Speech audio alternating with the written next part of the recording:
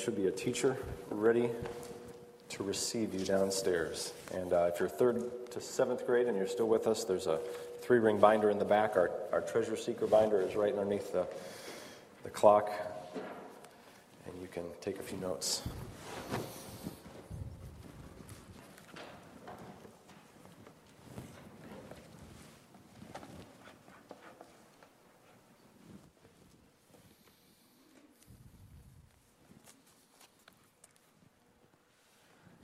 Let's pray.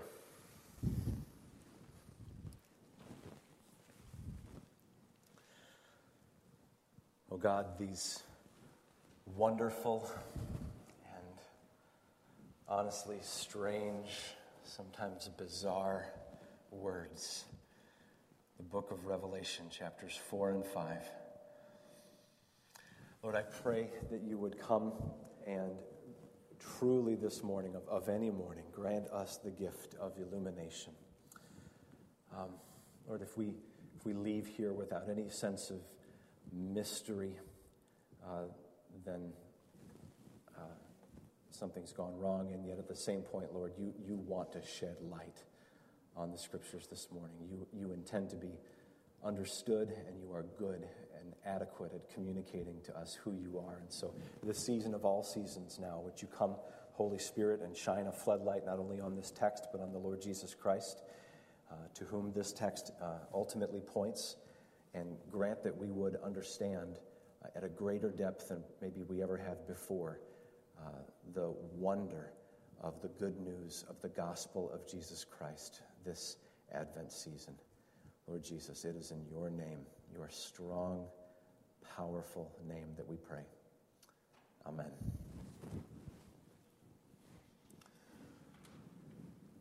What is the gospel?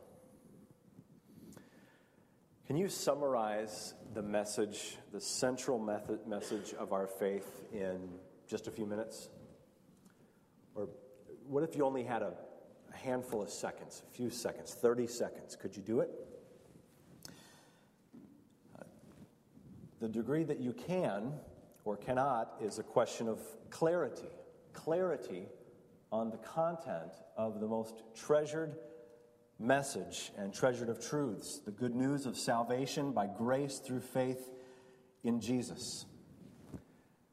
Maybe like in your house, like in our house, your house, this past weekend, Christmas music began. How many began to hear songs that you've heard a million times, right? Songs that you know the cadences of, the movements of. Do you know the gospel message like that, like those old songs? Do you know it well enough to preach it to yourself when you're in need of it, when you're in a place of suffering or temptation or sin? Are you familiar enough with the contours of this dispatch that you can transmit it with precision in the moment of battle with someone in desperately need of it? One way that Christians have sought to train themselves in gospel fluency over the years is by the use of evangelistic tracts. Now, they're not all created equal, but the best gospel tracts these days are careful to lay out the essential storyline of the Bible and then give you a few handles on key biblical truths that are essential to a person coming into right relationship with their Creator. A well-written tract, patiently understood and carefully internalized, can serve as a spectacular encouragement in your own walk with Christ, in your confidence, in your grasp of the gospel, but also as an excellent training tool as you seek to unfold the good news of Jesus Christ to those that you love that are far from Him.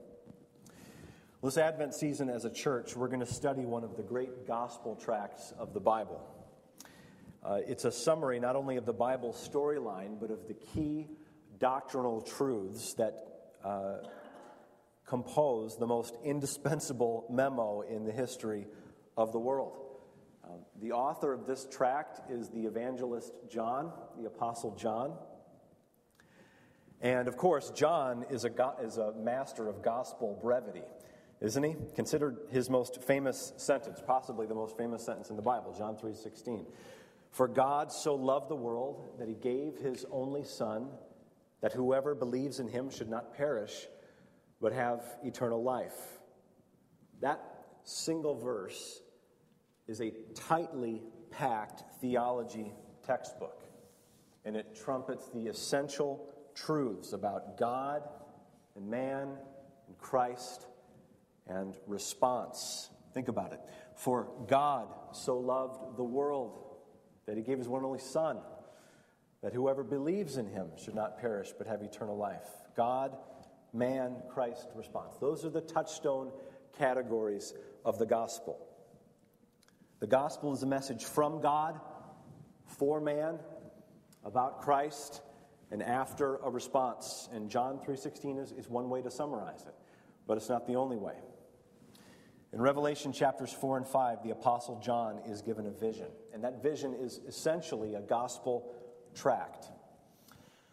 Now, the goal of Advent season, in the words of Charles Wesley, is that every heart would prepare him room, right? That's what we're about in the Advent season. We want to be a people prepared to celebrate the birth of our Savior as a worshiping community. We also want to be a people prepared and equipped to move into the holiday season to speak a word, a fresh word about the old story of Jesus and his love to those whom we have contact with this Christmas, who are on the other side of that good news. So we want to get the gospel right for the purposes of worship, but we want to get the gospel out for the purposes of mission and evangelism. And the gospel, according to Revelation chapters 4 and 5, can equip us with both. Now, this works really well because Advent season is comprised of 4 Sundays, and each successive Sundays will move a step deeper into this message of the gospel: God, man, Christ, response. This week, we're going to begin where the gospel originates. The truth that first must be understood if we are to celebrate and demonstrate and communicate the good news of Jesus Christ rightly. The first truth is the truth about God. And here's the truth. God is worthy of our worship. But until we see him as he is, we will never savor him as he deserves. God is worthy of our worship, but until we can see him as he is, we will never, ever savor him as he deserves. So this Advent season, may God open the eyes of our hearts to see 3 things. And here's the first of those things. Number 1, that God is a holy king. God is a holy king. Look with me once again at Revelation chapter 4, just the first 2 verses. After this I looked, and behold, a door standing open in heaven. And the first voice, which I heard speaking to me like a trumpet, said, "Come up here, and I'll show you what must take place after this." At once I was in the Spirit, and behold, a throne stood in heaven, with one seated on the throne. Okay, let's get our bearings a little bit. After 6 months in Ephesians, we need some orientation here. Revelation is, and revelation, not revelations, sometimes we're given to say it with an S, it's revelation. Revelation is, at its most basic level, a vision. Our English word revelation has built within it, of course, the idea of a revealing. Called an apocalypse in John's day, this type of literature literally means to uncover or to unveil something. And toward the end of the first century, this apostle, John, was exiled to the Greek island of Patmos for his proclamation of the gospel. And while there, he had a vision. And it's a vision that God gave through his Son, and he fully intended that John would write it down and share it with us so that we too could see what John saw. In fact, Revelation chapter 1, verse 1 says exactly as much. Revelation 1:1 reads, "The revelation of Jesus Christ, which God gave him to show his servants the things that must soon take place." And then Jesus says to John in Revelation 1:19, "Write therefore the things that you've seen." Write therefore the things that you have seen. And Here we see in chapter 4, verses 1 and 2, repeated references to sight, don't we? John says, after this I looked, and behold. Jesus says to John, I will show you. And then John says again, behold. Why so much stress laid on visuals, on optics? Pastor and theologian James Hamilton answers this question beginning with a few questions of his own. Hamilton writes, what will it take to pry you free from the world? What will it take to set you free from the world's idolatries? What will it take to make you free from the world's immoralities? What will it take to liberate you from the world's false perspective on the way things are? I'll tell you what it'll take. It'll take seeing God as He is. Hamilton continues, beholding God will break the chains of idolatry, because when you see God, you see what deity is. And that exposes the false idols as worthless and unworthy of trust. Beholding God will purify you from immorality, because when you see God as He is, you see what beauty and faithfulness are. And that exposes the ugliness of adultery. Finally, he says, beholding God will give you a new lens through which to look at the world, because God Himself defines reality. It's true. We're a visual culture. We're a pictorial people. And what John has given here in Revelation 4 is a visible sighting of the invisible God. And notice the first thing that John sees. Before we encounter any visual description of God Himself, something else initially captures John's gaze. It's in verse 2. And once I was in the Spirit, and behold, a throne. A throne stood in heaven with one seated on the throne. So the first object upon which John rivets his attention is a throne. This throne is referenced more than any other reality in John's vision. 16 separate times over these 2 chapters alone, we read of the throne. It dominates Revelation 4 and 5. And the point is clear enough. What's Revelation 4 and 5 wanting us to know about our God more than anything else? Simple. That our God is a great King. The Psalms alone bear weighty testimony to this reality. Psalm 10, verse 16. The Lord is a King forever and ever. Psalm 22:28, kingship belongs to the Lord. Psalm 29:10, the Lord sits enthroned. The Lord sits enthroned as King forever. Psalm 44:4, it's a personal confession. David says, you are my King, O God.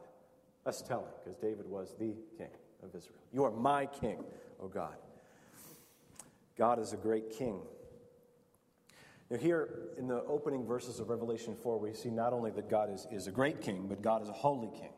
John writes in verse 3, he who sat there had the appearance of jasper and carnelian, and around the throne there was a rainbow that had the appearance of an emerald.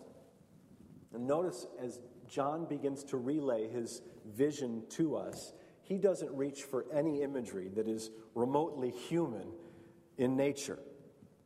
Instead, he tells us of what God is like by describing, I think it's the refraction of light through 3 ancient and exquisite gemstones. Jasper is typically opaque and difficult to see through, could be found in many different colors. Carnelian is a flaming red. An emerald, of course, is an intense green. The image is difficult to piece together with precision, but I think the idea is that this rainbow around the throne is a result of the prism-like effect passing through these jewels. The result is a picture that may seem strange, but the truth to which it points is familiar enough, and it's this, that God is light, and in Him there is no darkness at all, 1 John 1:5.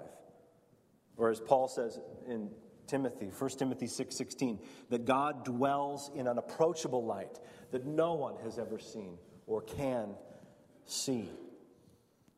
So John says that God has the appearance of resplendent, dazzling, blazing light. Now we're going to come back around and look at verse 4 in our final point, but if you drop down to verses 5 and 6, we'll continue to read about this throne. We read that from the throne came flashes of lightning, rumblings, and peals of thunder, and before the throne were burning 7 torches of fire, which are the 7 spirits of God. And before the throne there was, as it were, a sea of glass like crystal. Now, if we were to unpack each and every one of these images, not only would you be here a long time, but you'd see them all pointing in one direction. Holiness. That's what these images are about. Holiness. The word holy means to be separate from, or to be utterly unlike others. When John gets his first glimpse of God in Revelation chapter 4, his only immediate recourse is to reach and to grasp for language that proclaims God's utter uniqueness and separation from his creation. There's just no one like him. Yes, we are made in God's image, but we must never, ever think of him existing in ours. To whom then will you compare me that I should be like him, says the Holy One. Isaiah 40, verse 25. To whom will you liken me and make me equal and compare me that we may be alike? Isaiah 46, 5. God is pure. He is separated from sin. He's undefiled. And there's simply no fitting analogy under heaven for him. You see, each time John says, well, he's like these images. Not exactly. He's like these.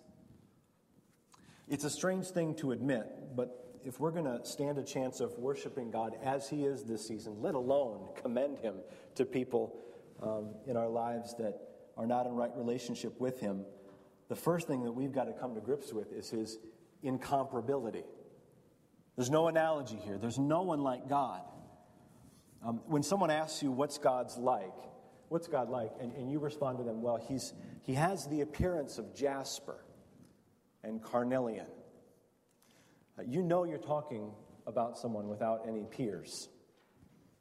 Someone for whom comparison is both silly at best and idolatrous or dangerous at worst. In an article titled More Than Meets the Eye, Dr. Richard Swenson writes, the core temperature of the sun is 15 million degrees centigrade. It's so hot that a pinhead heated to the temperature of the center of the sun would emit enough heat to kill anyone who ventured within 1,000 miles of it. Application? Well, there's hot, and then there's hot. Right?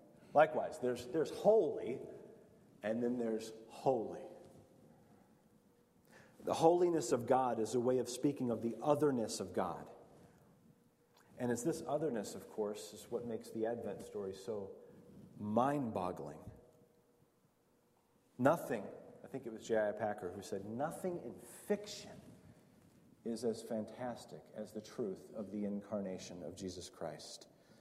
Edith Reed, 100 years ago, a hymn writer, wrote these lines, infant holy, infant lowly, for his bed a cattle stall, oxen lowing, little knowing, Christ the babe is Lord of all. So this Advent season, may God open the eyes of our hearts to see that God is a holy King. Second point today. This Advent season, may God open the eyes of our hearts to see that God is an eternal King. That God is an eternal King. Now follow along with me, and we'll pick up our text in the second half of verse 6, and I'll read through verse 8. And around the throne, on each side of the throne, are 4 living creatures, full of eyes in front and behind. The first living creature like a lion, the second living creature like an ox, the third living creature with the face of a man, and the fourth living creature like an eagle in flight. And the 4 living creatures, each of them with 6 wings, are full of eyes all around and within. And day and night they never cease to say, Holy, holy, holy is the Lord God Almighty, who was and is to come. Everything crystal clear? Let's take a look at this. 2 aspects, maybe, in these 2.5 verses that would be helpful to address. The first would be the identity of these 4 living creatures, and then, secondly, the content of their song. As to their identity, it would be important to note that this isn't the first time that we see these folks in Holy Scripture, if you can call them that. Their identity is first hinted at not in the book of Revelation, but in the Old Testament prophet Ezekiel. At least 500 years before Christ was born. As the people of God are exiled to Babylon, Ezekiel, much like John as an exile, had a vision of God. And it includes a description of the 4 living creatures in Ezekiel chapter 1, much like the one we just read. So the image of the 4 living creatures that John is unfolding wouldn't be unfamiliar to his Jewish readers who were familiar with the prophets like Ezekiel. As you might imagine, there's been a lot of speculation down through the centuries regarding the identity of these 4 living creatures. The answer that I find most satisfying is captured by one commentator this way. The 4 living creatures are representative of the whole of animate creation, detailing what's noblest, the lion, what's strongest, the ox, what's wisest, man, and what's swiftest, the eagle. If that suggestion is right, then these 4 living creatures signify the excellence of every living, breathing, flesh and blood, animate creation in the created order. And though they look like earthly creatures, they are not. These are heavenly beings that have the appearance of earthly creatures.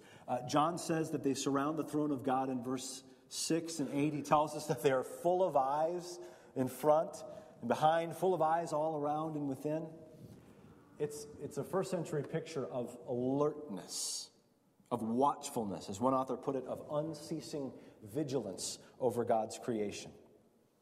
And the fact that they have 6 wings apiece and they sing the song that they do actually should draw us back to one other Old Testament image from the prophets, the vision of Isaiah. In Isaiah chapter 6, Isaiah saw the Lord high and lifted up, and the angels that were in his throne room each had 6 wings and sang a similar song. They were angelic seraphs in that situation, angels. Now, if you or I were to get a glimpse of these 4 creatures, we would most likely melt away in sheer terror. I'm sure that John is gasping for breath at this point.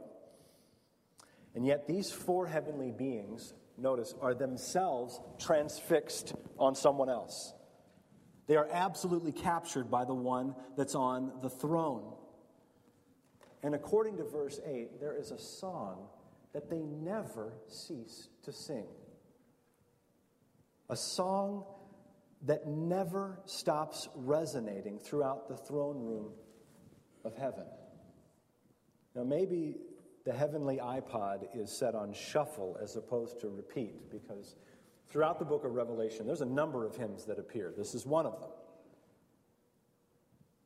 But evidently, this is a favorite one in the heavenlies. It's the lead track in the book of Revelation. It's the first of the hymns in the final book of Scripture. And here's the lyrical content. Holy, holy, holy is the Lord God Almighty, who was and is to come. If you were to slowly work your way through that verse, it's got 3 attributes of God that are clearly defined in the lyrics. God's holiness, God's omnipotence, and God's eternality. We've already looked at his holiness, and we've seen at least some evidence of his omnipotence. He is a potentate, after all. He's an omnipotentate, an all-powerful king.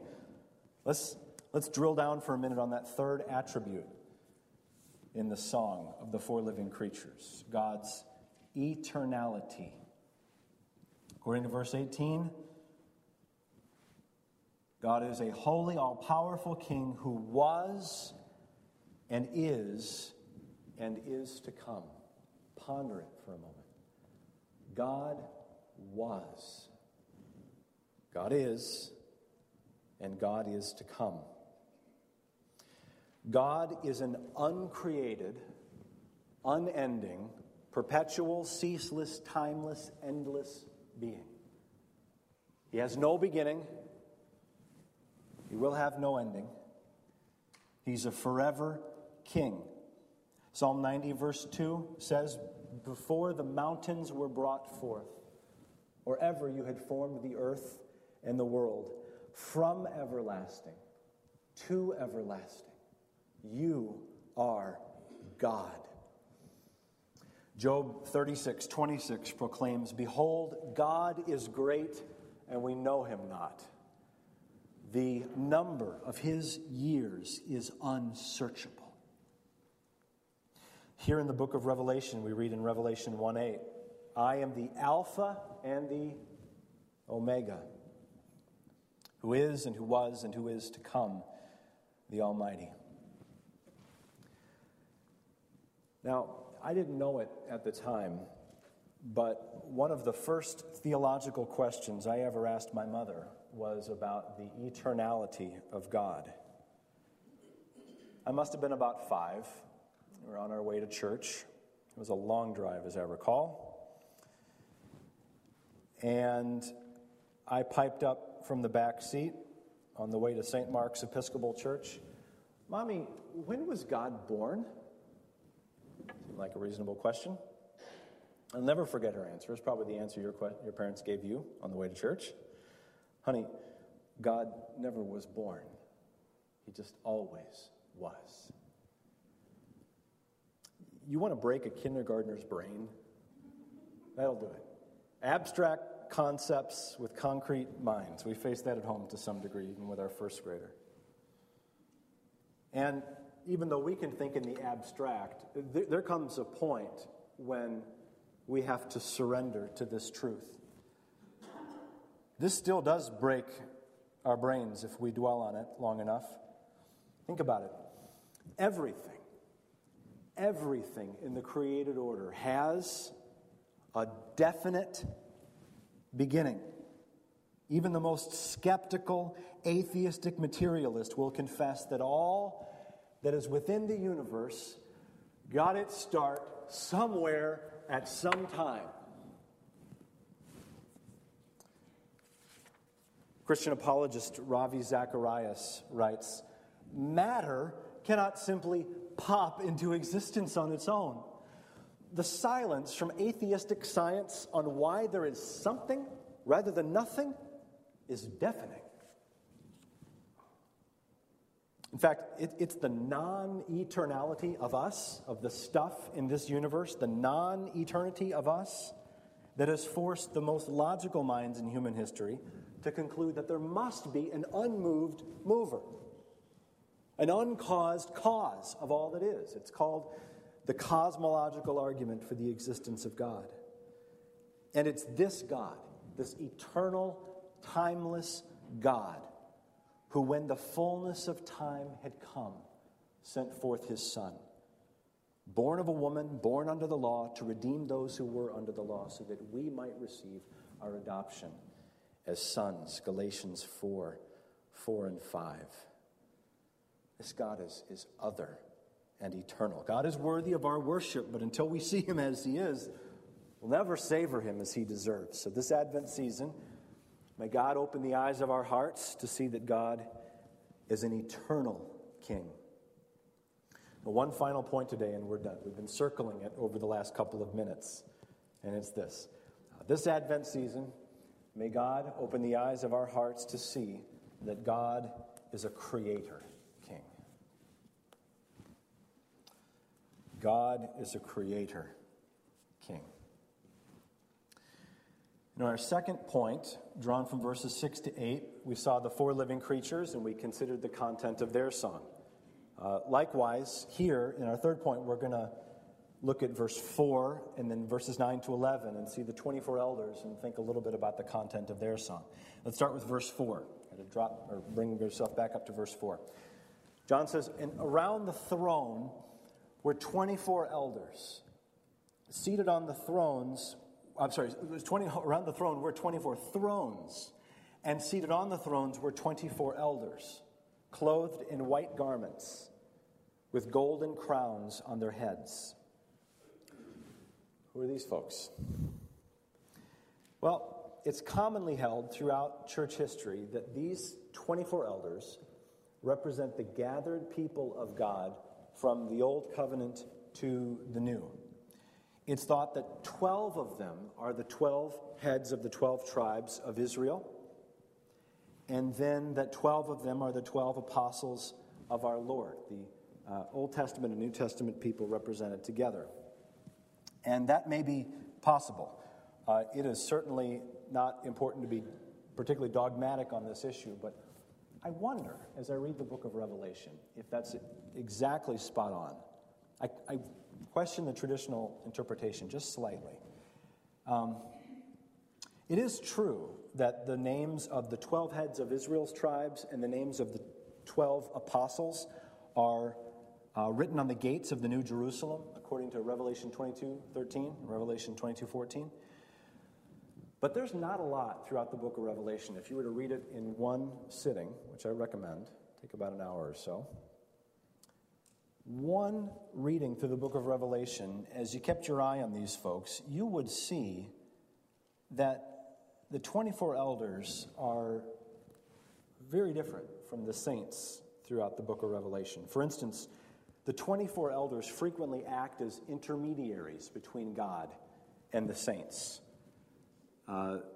They know things the saints don't, Revelation 5:5. The 24 elders hold the prayers of the saints in their hands, Revelation 5:8. The 24 elders praise God for the salvation of the saints in a way that it seems like they're on the outside looking in.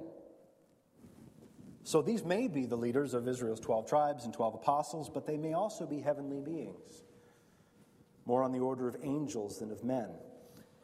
In any case, whatever we say about their identity, as with the four living creatures, it's their song that's of such interest. And notice, they are stirred by the song of the four living creatures. These 24 regal beings rise from their thrones and fall prostrate on the ground, and then they throw their crowns before the throne of God.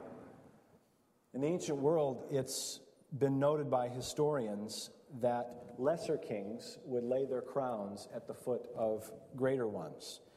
First century historian Tacitus tells us that the Parthian king Tiridates laid his crown before the emperor Nero. That's likely what John has in mind here. So verses 9 to 11. "And whenever the living creatures give glory and honor and thanks to him who is seated on the throne, who lives forever and ever, the 24 elders fall down before him who is seated on the throne and worship him who lives forever and ever. They cast their crowns before the throne, saying, 'Worthy are you, our Lord and God, to receive glory and honor and power. For you created all things, and by your will they existed and were created.'"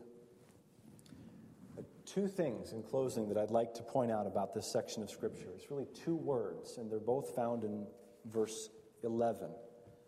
The first word is the word worthy. "Worthy are you, our Lord and God, to receive glory and honor and power." Worthy. Now, it's true that the word throne, if you're just looking at sheer count, deserves pride of place. It appears more often than the word worthy in Revelation 4 and 5. But I would argue that the word worthy probably is more strategically significant in these chapters. That word, worthy, is used 5 different times in these 2 chapters. And in each case, it's the word worthy that serves as the pivot point for John to explain the next step in the gospel presentation. Remember now, the elements of a solid gospel presentation are God, man, Christ, response. Now watch this. Who is worthy? God. Revelation 4:11. Who is unworthy? Man. Revelation 5:2. Revelation 5:4. Who alone is worthy to redeem the created order? Christ. Revelation 5:9. And what's the response of the redeemed? Worthy is the Lamb. Revelation 5:12. Worthy. It's a word used relatively frequently throughout the New Testament. Sometimes it's translated deserving, fitting, in keeping with, right. So what's right in this case? What's right? Well, that would bring us to the second word that I want to draw our attention to. And it's the word in verse 11, for. Notice this now. Worthy are you, our Lord and God, to receive glory and honor and power, for you created all things, and by your will they existed and were created. Now, why is God worthy of worship? Because He made us. And He made us without any help from us. One of my favorite lines in any hymn in Christian hymnody is written by William Keth and is called All People That on Earth Do Dwell. Verse 2 reads this way, also sings this way. The Lord ye know is God indeed. Without our aid He did us make. Now, I'll leave it without the resolution there to prove a point. Only sinful human beings would need to be reminded of that second line. Without our aid He did us make.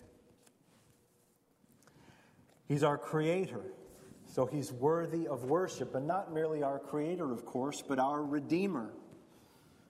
One simple way, as we've talked here, to divide up Revelation 4 and 5 is these four gospel movements. God, man, Christ, response. That's what we'll do this Advent. Another way is much simpler.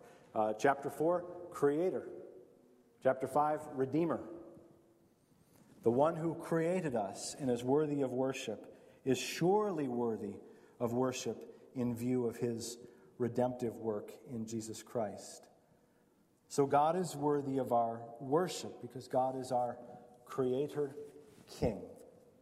Now let's put it all together. God is worthy of our worship, but until we see Him as He is, we'll never savor Him as He deserves. So this Advent season, may God open the eyes of our hearts to see the first step of the gospel, to see God, that God is a holy King.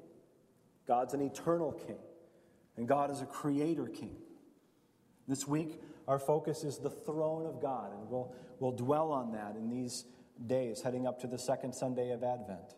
Next week, we'll take a second step into our study of Revelation 4 and 5 with a look at the fall of man.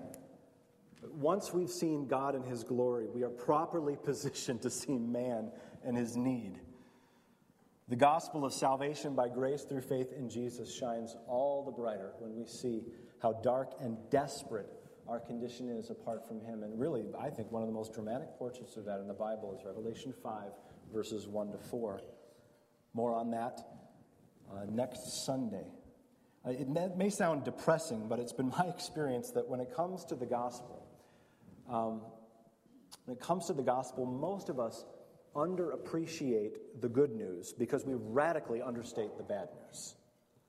We have a tendency to heal the wound of sin very lightly, and we ought not to.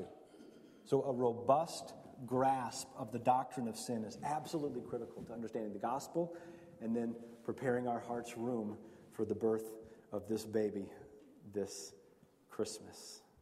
Right now, let's pray.